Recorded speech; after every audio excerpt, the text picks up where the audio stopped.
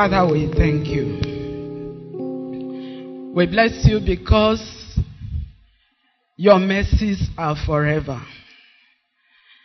We want to thank you, God Almighty, that this is your word.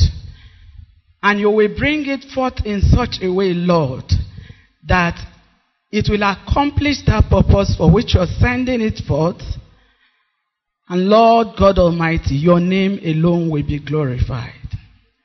I stand just as a vessel to bring your word. And I ask that this word shall be received as the word of God, which it rightly is, and not the word of man. Help us, Lord, that which we hear today will build our life, that our life will shine brighter and brighter unto a perfect day. Thank you, Father, for answering us. In Jesus' name we pray. Praise the Lord. Praise the Lord.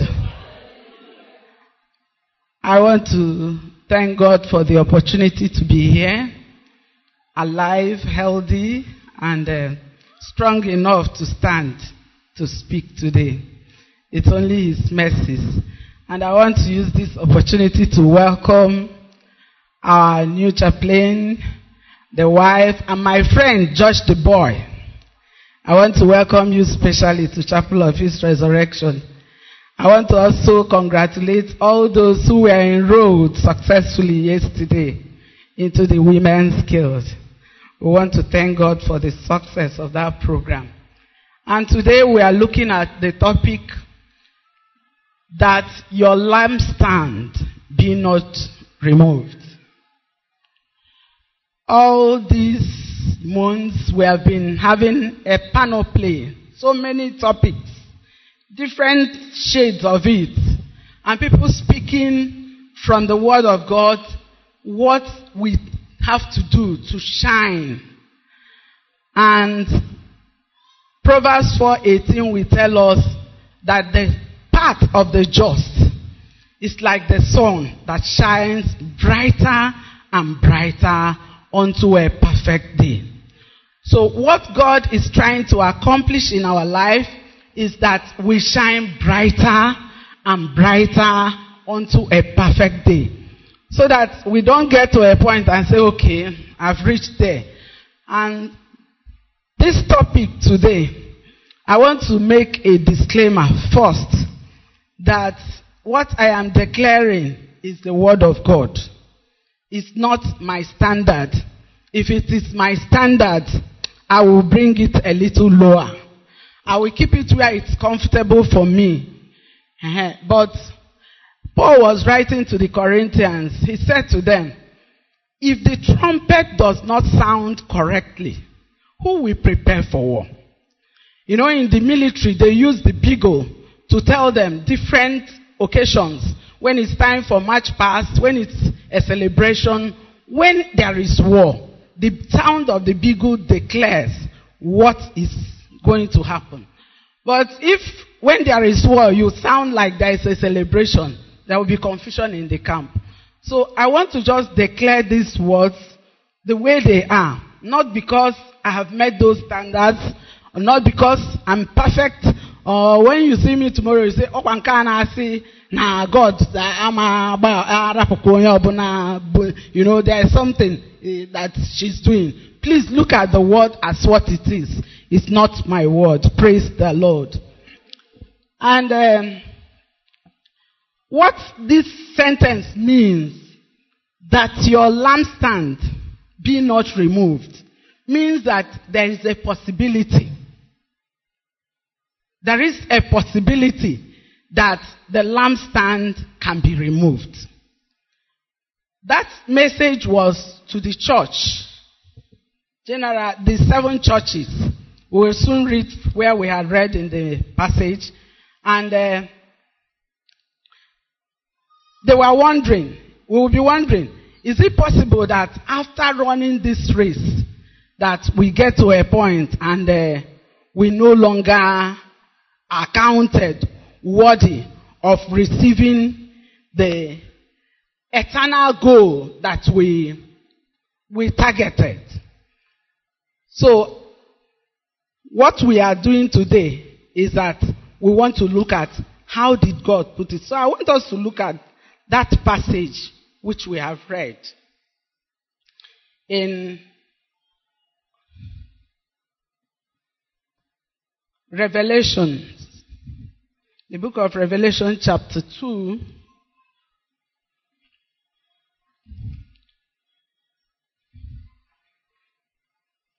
from verse 1.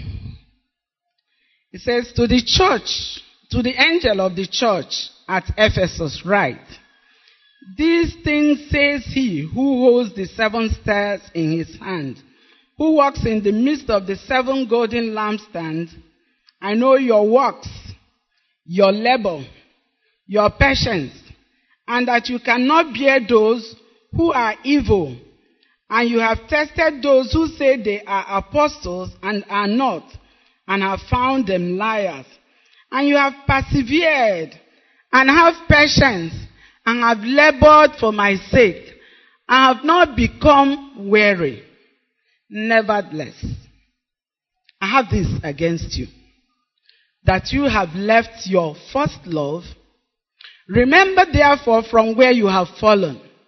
Repent and do the first works, or else I will come to you quickly and remove your lampstand from its place, unless you repent.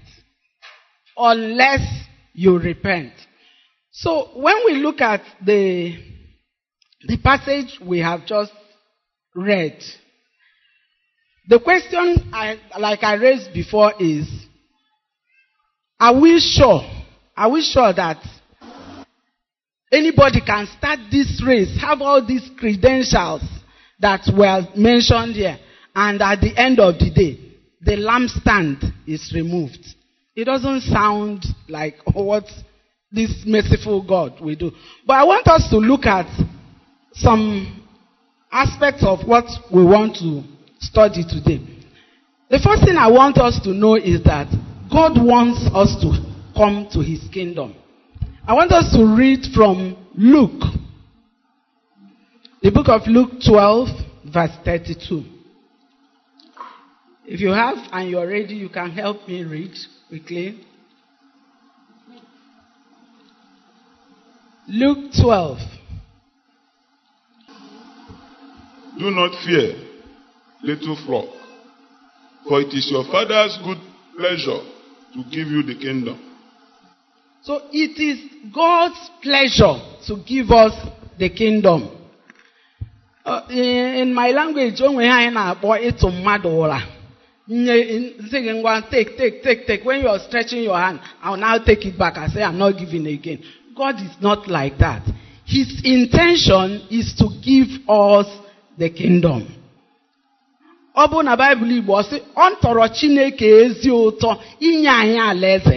He wants to. So there is no point he's like, I don't want to give this. So if they just do one small thing now, I'll take it away from them. That's not his intention. I want us to read another passage in 1 Thessalonians 5:23 to 24, preferably from the Message Bible. 1 Thessalonians 5:23 to 24, from the Message Bible. May God himself, the God who makes everything holy and whole, makes you holy and whole, put you together, spirit, soul, and body, and keep you fit for the coming of our Master, Jesus Christ. 24. The one who called you is completely dependable. If he said it, he will do it. If he said it, he will do it. But look at what he said he will do. Paul said, may he who called you make you holy, blameless on the day of his appearing. And he said, don't be afraid. The same person who said this thing, who is making this requirement, will make it happen. Because it is his good pleasure to give us the kingdom. So when he makes a demand, he makes it possible. He makes it possible. So I'm building a background to where I'm going. So that's the first thing I want us to do. So that when we hear about our lampstand being taken away, we don't start saying, Chineke, possible. God has planned. In his plan, he has perfected that he will bring you there. He wants to bring us there. That's number one. Number two is also that we must notice that God is a just God. He is a just God.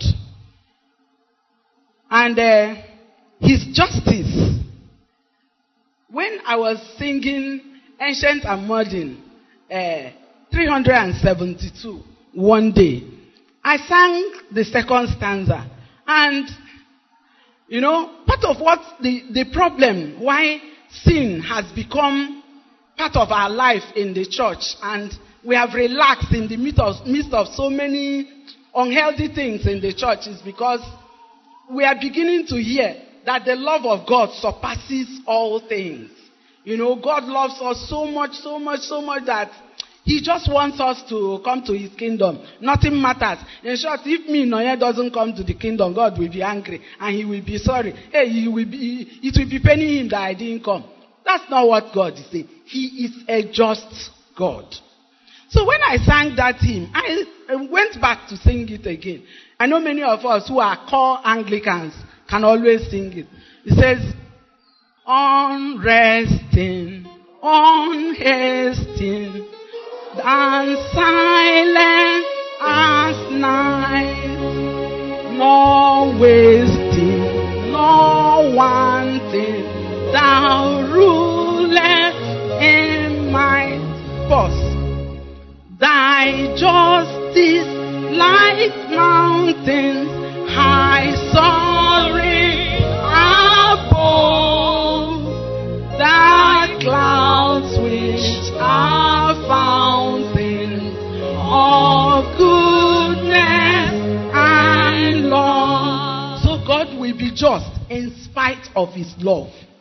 He will be just. he loved the Lord Jesus Christ so much. But the sin of man demanded justice, and he has to let him die. Think about it. So that justice aspect of God must be ringing in our brain all the time. If you read the book of Colossians, I think chapter 3, 5 to 6, he listed some things that people do, some of the things that are to be thrown away. And he said, it is because of these things that the wrath of God comes on the ungodly. There were some, let's read it please. Colossians chapter 3, 5 to 6.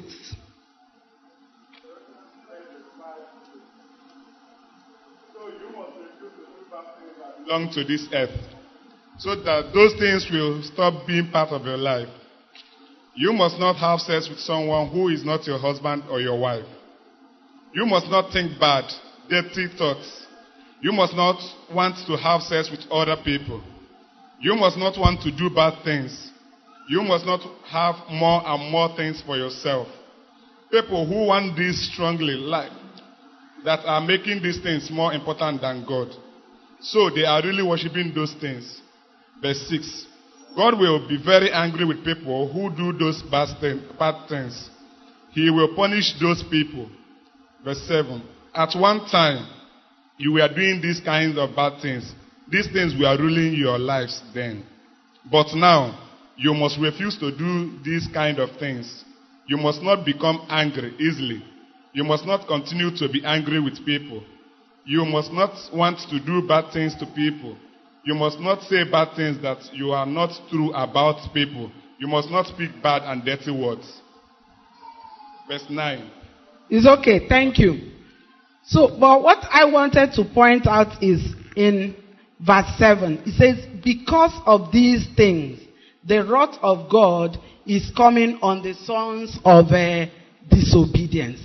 So, it will not be just for God that he is punishing the disobedient for something, and his children are doing the same thing. It doesn't tally. It doesn't tally. That God will be punishing somebody for being disobedient, being wrathful, keeping malice, being a fornicator, or any other thing that Paul listed either in part 1 or in part 2. You know, there's the first one that he mentioned, where you put to death, and then the other one also, a deliberate effort to put off. He said, it is because of these things the wrath of God is coming on the children of disobedience. So let's have that in mind. And the third thing we must do now recognize is that those things that make the lampstand to be removed, those nevertheless, every sin, unrighteousness has its just recompense. It's not about it's the saints that do it, so I'll leave them. And then the unbelievers do them, I'll punish them. It doesn't follow.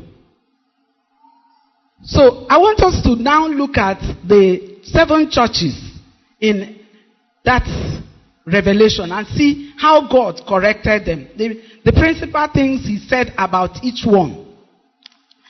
The church at Ephesus, that's the one we are looking at today. I want you to consider their credentials. Look at how beautiful the things that were said about them ring out.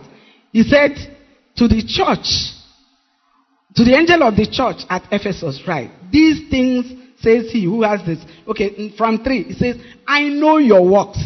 You know, when he said to Laodicea, he said, I know your works. He said, you are neither hot nor cold. But this one, he had good things to say about. Say, I know your works, your labor, your patience. And that you cannot bear with those who are evil. They have good credentials. So many things were good for them. In short, they even hated the doctrine of the Nicolaitans, which God hated.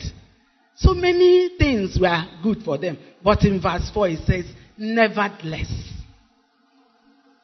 Nevertheless, I have this against you, that you have left your first love. They have left their first love. I don't know how to measure the first love and where they were. I wasn't in Ephesus, and I don't know how they have moved far from it. But I want us to also to look at our own lives and see how we measure, what level of response to God do we have compared to when we accepted this faith. Have we come to the point that we have known God so much that we now rationalize his instructions? It's not like, that's not what God is saying about. So we have understood God to a point that we can reason it, argue with the Holy Spirit, and win the argument. And so when we win the argument, we allow things to go the way we want it to go, and not the way God wants it to go. Whatever was the measure of that departure from the first love, God knows, and Jesus, who was speaking to them, know. But you also know, and I know, how much we have departed from our first love. And he said to us, repent. Repent, or I will remove your lampstand. Unless you repent. Unless you repent.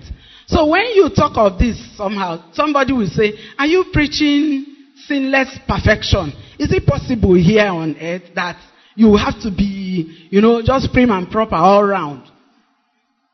I may not be preaching sinless perfection, because John told us, if you say you have no sin, but I want you also to read that passage very well.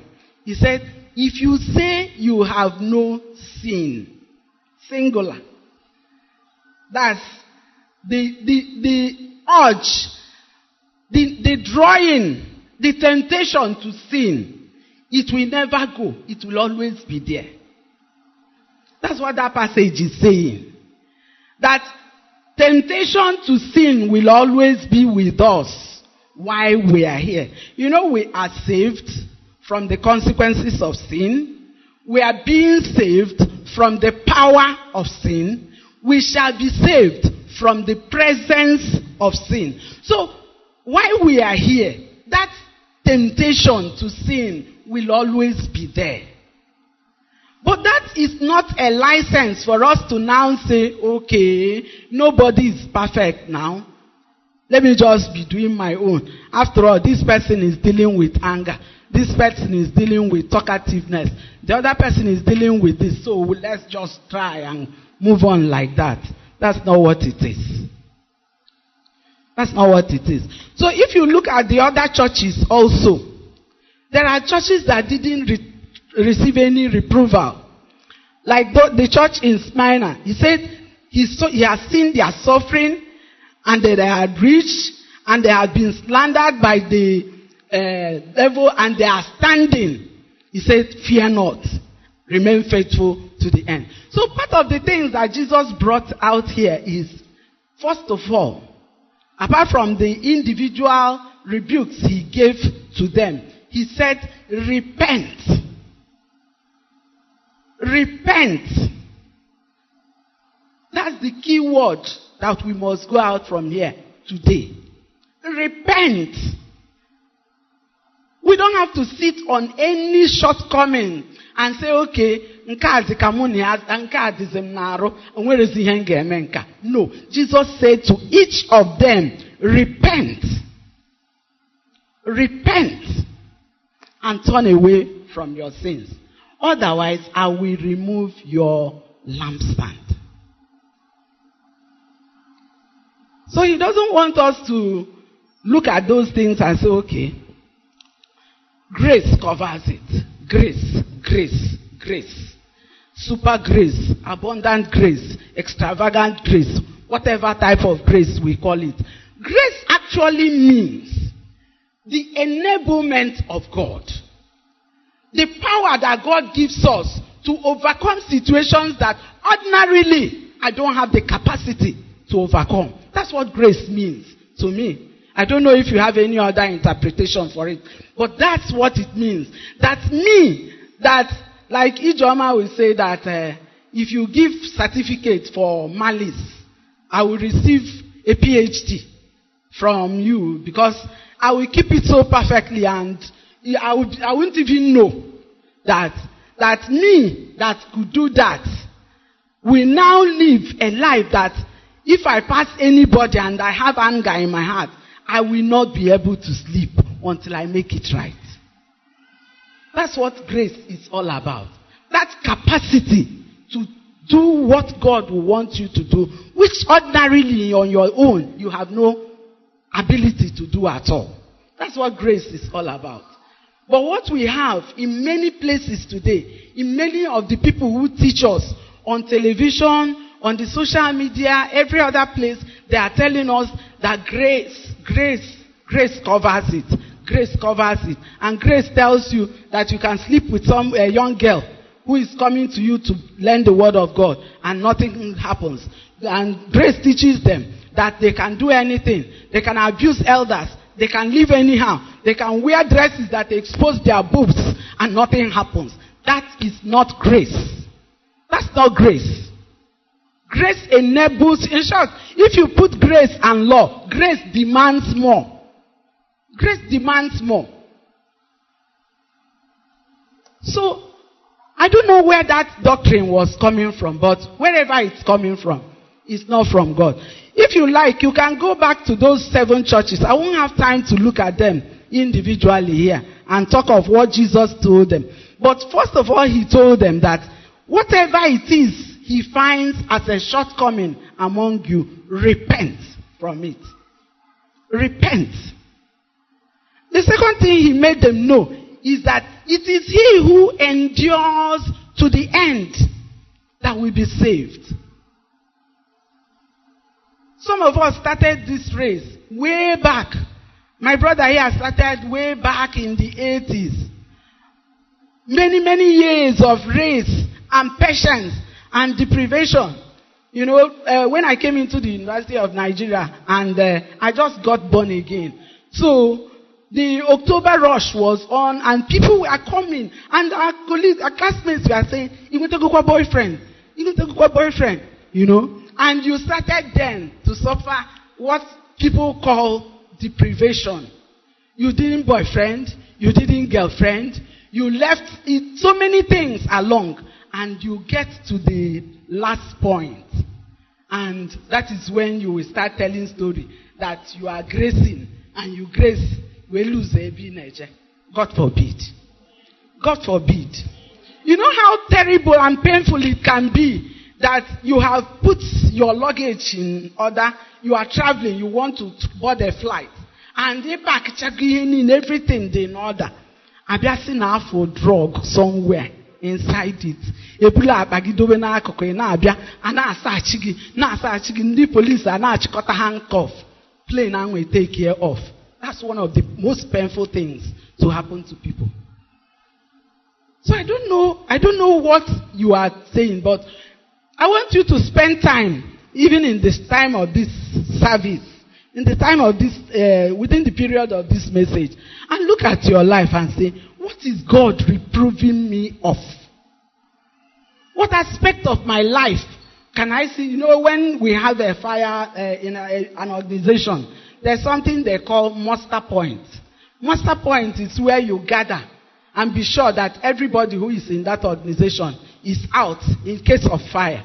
So, can we sit down and look at our life and do the muster point of our life and check which aspect of my life is God complaining about? What is God complaining about my life? And somehow I'm living in the deceit that it might not be anything. He's saying to us today, repent or I will take away your lampstand. Repent or I will take. He said, unto him that overcomes. What do you overcome? That hindrance. That inability. That's a thing that the enemy is trying to use to tie you down. Unto him that overcomes, I will give several things. He said there's a precious stone that will be given to you, and the name that will be written on it, only you will know it. I'm looking forward to that. I'm looking forward to it. The reward is to him that overcometh. And when Peter was writing to us, he said in 2 Peter 3, I think 14 or thereabout, he said,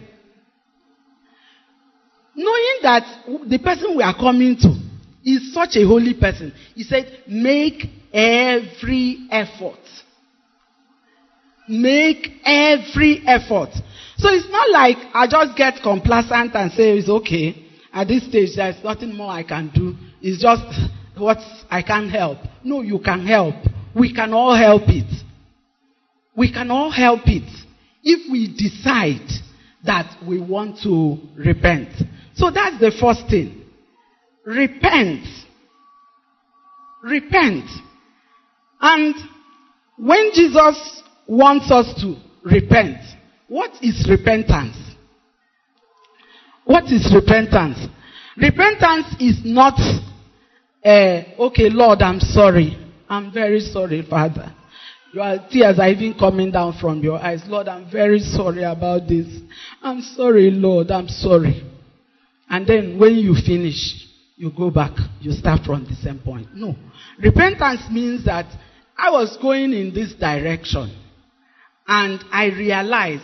Confession means that I am agreeing with God that what I'm doing is wrong. That's what confession means. So when you're saying, Father, I'm sorry, I have not obeyed you in this area of my life, in this other area of my life, you are saying, God, I agree that this thing is wrong. That's what it means. And then when you agree, God is now expecting, okay, this is an agreement. Can you turn and move away from what you have just discussed? But what many of us do is, God, I'm very sorry. Father, please forgive me. Forgive me. This weakness is killing me. Please forgive me. And you go. And you continue. And we continue. It's not proper. It's not proper. All of us that have children know that when we have children who come to us repeatedly and say, Mommy, I'm sorry. And then you go and do this. You will say, what kind of nonsense is this? Stop deceiving me. You know? You want a genuine turning around. That's what makes repentance what it is. A turning around from what it is. So that we don't look at these ones that Jesus talked, Paul talked about it. Jesus talked, and in our individual life, just like he said to them, the church at Thyatira had permits the worship of Jezebel.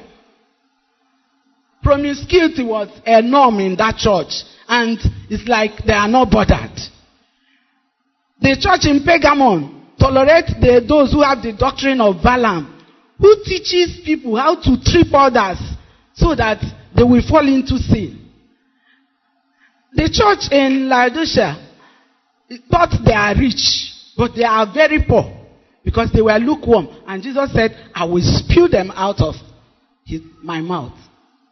So there was none of these things that he looked at and said, okay, because of the ones you have done, I just want you to just continue like that. No. He is expecting a turning around. You have a very wonderful credential. In short, in this era of ungodliness in the world, your life is a testimony. You have done so much. When you look at your life and look at the rest of the people, you have done so much. You are wonderful. But Paul will tell us that he who compares himself with themselves is not wise. It's not about, I look at Sister Vitalia and I think I'm doing better, and so it's okay. No. Or Vital looks at another person and say, that person, at least I'm better than this one. No. It is a standard we stand before God. In Leviticus, I think 5:27, when the priests were to receive offerings and things from the people, God said to Moses, when they bring these offerings, when they bring everything, that thing has to be weighed according to the shekels of the sanctuary. It's not according to the shekels I have in my family. By my standard, I weigh myself and I'm okay. But when I now place myself on the balance of God, there is a nevertheless beside it. He said that nevertheless, I should repent, or he will take away my life's lampstand. So maybe you take time to look at your life and ask yourself, what is the nevertheless in my life? What is it that if I stand before God now, there's an area of my life that I won't want him to talk about publicly. Or I won't want him to ask me how I'm doing in that area. When you think of it and anything that comes to your heart, tell yourself, Nonye, deal with this problem or it will deal with you. Deal with this problem now or this problem will deal with you. I don't have to wait and wait and wait and wait. And the way people die is frightening. The way people die is frightening.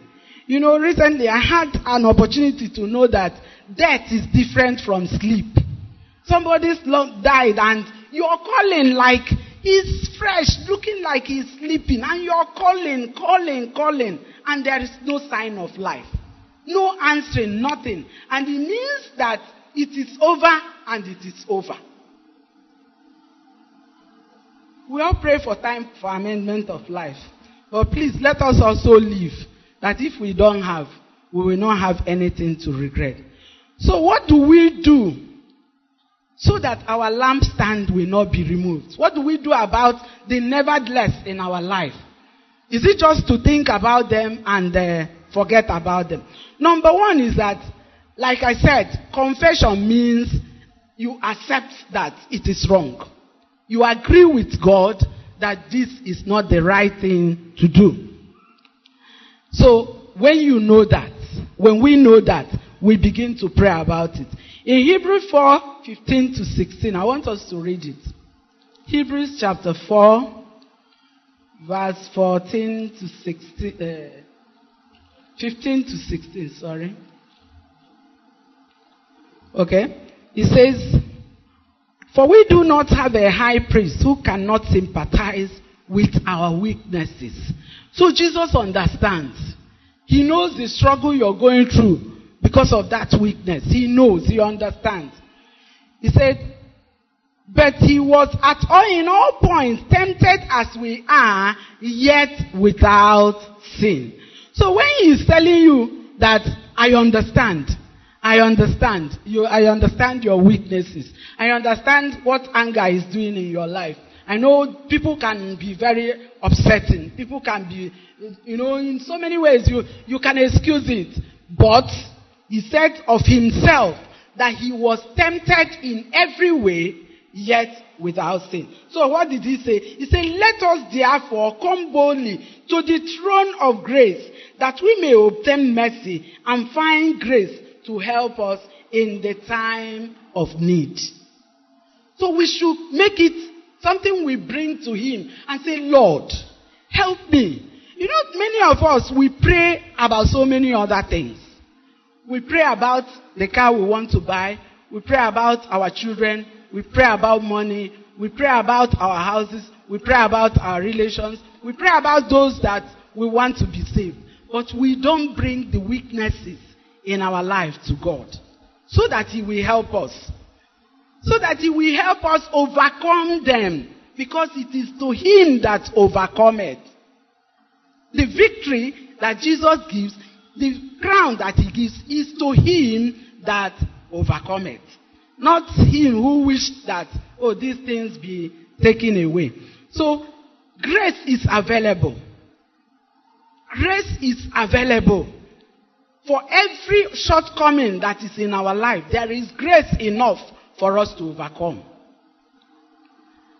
There is grace to overcome anger. There is grace to overcome bitterness. There's grace to overcome every manner of offense that people might bring in your life. There is grace to keep quiet when there is no need to talk. Because some of us, our problem comes from the way we use our words. And in the multitude of words, sin is not lacking. So we just keep talking. And God is saying, keep quiet, we are not hearing. So whatever it is that, is it about forgiving people? There is grace to forgive. But we must come to the throne of grace. The throne of Jesus is called the throne of grace, where people receive grace and mercy to help in the time of need, to overcome sin, first of all. That's what that grace does for us.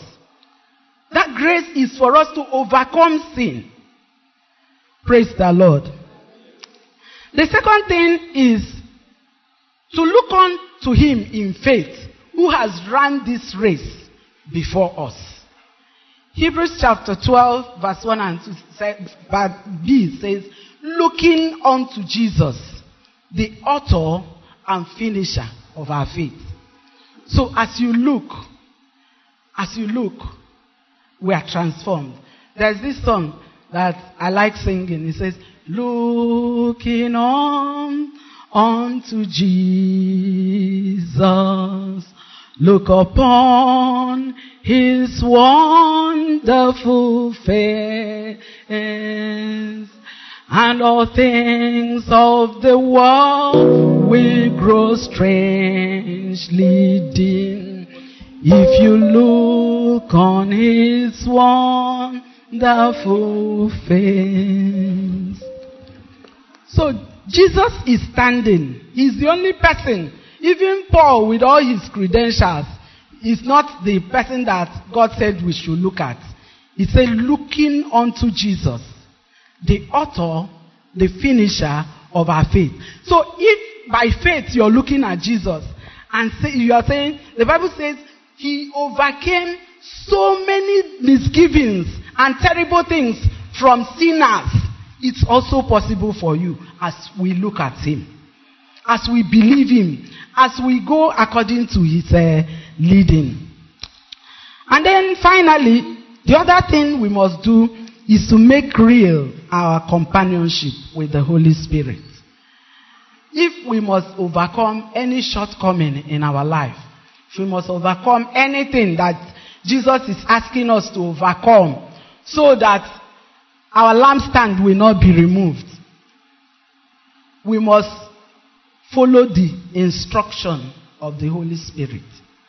It must be according to the leading of the Spirit of God. If it's not according to the leading of the Spirit of God, you may be bringing in other principles that people are teaching around us. You know, so many teachings are going on. When I was in a particular office some years back, and one woman was dealing with me very badly, and one of our colleagues then will tell me that Christianity is not naivety. That Oyedepo said that if somebody, I don't know the way he said it, but what he was asking me is to rise up and fight back and give it back to her just the way she was giving it to me. I didn't have the energy and I didn't find the conviction to do that. But if I imbibe the teaching, I will put aside some things and we will start grading it out. So, but what I'm trying to bring out is that there are so many other teachings around us. Some people teach out of their own experience, which may not be what the Holy Spirit will want you to apply in that situation. So it must be according to the leading of the Holy Spirit. Esther was one character that when you look at her life, you will be wondering, how did she make it? The Bible said of Esther that when they were looking for the favor of the king, that king's eunuch is the person that goes in and out to see the king. and know what the king wants, know how he wants it. And so when he came to Esther, all the other young girls were asking for so many things. They will ask for the one they will put here. They will ask for the one that will be there. They asked for so many things. But when it was Esther's turn, the Bible says that she took nothing except what the eunuch gave to her. And that was why she was accepted. Because that eunuch had always known what the king wants, what is looking out in a person. And for us who are going to heaven, we have not been this way before. You have never gone to heaven before. The Holy Spirit is the person that Jesus took our hand and said, okay, go with him. Put your hand in him and walk with him. You will get to me. But some of us get to the road and we pull our hand and we start picking principles. Some of these principles are very good. Very good. Very good. In short, if you listen to some of them in this Facebook, YouTube videos, you will find wonderful principles that people are giving out there. In marriage, in your life, in your work, and any other place. But check back, how many of those principles are what the Holy Spirit will want you to apply in your situation? Because it's not even every word of God that the Holy Spirit wants you to apply. There's a passage in Proverbs that says, do not answer a fool according to his foolishness, or two of you will look foolish. Then the next part, he says, answer a fool according to his foolishness, so that he will not be conceited. That is to say, it is the Holy Spirit that tells you which one to apply in every situation. So don't remove your hand from him. Put back your hand into that union and walk with him. He's the one that will show us what in our life is not proper. And when we find it, what did Jesus say? Repent. Say it now. Repent. Repent. Don't sit on it. Don't pamper it. Don't live with it for the rest of your life and say, okay, let it be. He wants us to repent. And I believe that the first person that needs a repenting now is the person that has not even known Jesus at all. You know, when you're talking, you see somebody who is wearing pure white, like Emeka is wearing. And you look at him. You say, Emeka, there is dust here now. Why are you carrying dust? Clean it. But you don't see a mechanic with grease all over, dirty all over the place. And you say, clean dust. Which dust will he clean? Everything is dirty. That's the way an unbeliever is before God. You are not talking about dealing with one aspect of your life. Your whole life, the totality of the life you're living is like a filthy rag before God. And if there's anything that you must do this morning, the first thing is to come to that point where Jesus removes that dirty garment and gives you the life of righteousness. That white linen that the saint receives when you commit yourself to him. Every day we hear this message. One day it will be too late. This message, every day you have been hearing it. One day it will be too late. I think it's Ruby's grandmother that will always say that everybody will repent too. It depends where. Some people will repent in hell. Are you getting what I'm saying? Some people will repent in hell. When you're crying, oh, had I known, if I had known, I would have given my life to. You are repenting now, but it's already too late. It's already too late. And this is why, for every opportunity you have, can you ask yourself, is there a day that I have come to Jesus and say, Lord Jesus, I want to make peace with you? There's nothing to be ashamed about. Have you made peace with Jesus? Have you made peace with Jesus? The soul that keeps putting off salvation will find time to die. We find time to do every other thing. But one day, this message will be too late. I pray it will not be too late for you. But as we are going to take this song now, I want anybody, even if it's one person, that the Lord is talking to this morning and saying, come back to me. Come back to me. I want to make peace with you. I want that person to just stand up and let's pray with that person as a congregation. And you as an individual. And God is saying, nevertheless, the way you use your mouth does not glorify me. Nevertheless, anger controls you. Nevertheless, there are people to forgive in your life. Nevertheless, you are too stingy with what you have. And so many other areas that God can bring you conviction. Nevertheless, you don't take the things of God serious anymore. It doesn't bother you anymore. In our younger days, if we hear like we see this last day's gathering at Onisha, at Camp of Faith, we jump into the car. Some things have tied us down now, but somehow too, some of us have lost the hunger in our hearts. And God is calling us back to that first love, where we love to hear His word, where we want to stay in His presence. He wants us to come back to Him. That nevertheless in your life. Address this also today. So as we are calling the person, those, not one person, anybody can come. Say, whosoever will can come.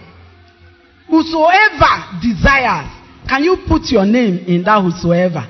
It will be such a shame that you are hearing this message every time, and then one day you stand before God and there is no, your account has nothing to show that you have met the Lord. Can we bow our heads as we pray? Receive me as I am. Receive me as I am. My only plea, Christ died for me. Receive me as I am. Jesus is waiting. Is there anybody here who wants to give his or her life to Christ? Who is willing this hour to make peace with Jesus? Can you stand up and let's pray together? In Jesus' name we pray. Daughter, just pray with me. Lord Jesus, I thank you that you love me. I thank you that you have said, no one that comes to me will I cast out. I come at your feet. Receive me.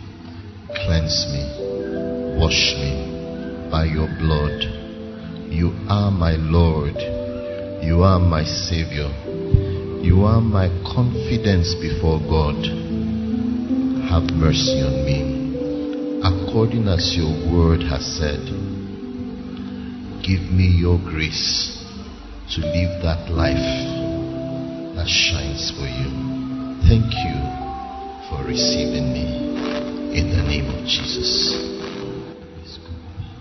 Father, we thank you. Thank you, Lord, because of your mercy. Thank you, Lord, because your word has gone forth to us, and that nevertheless of our lives we repent from in the name of the Lord Jesus. Lord, repentance is not to be repented of. Therefore, God, we steadfastly hold to the hand of your Spirit, not to let go and not to return to our vomit in the name of Jesus. Father, strengthen us. And Lord, your daughter, we ask that you will strengthen her. Yes, you have caused her to be healed from the infirmity. Father, as she has ministered, we ask that you pour forth more physical and yet much more spiritual grace to her in the name of the Lord Jesus. That she will continue to shine as a light, and she will continue to bring forth your word in her home, in her workplace, and in your congregation. Thank you, Father, for all that you have done for us. Our lamp will not be removed.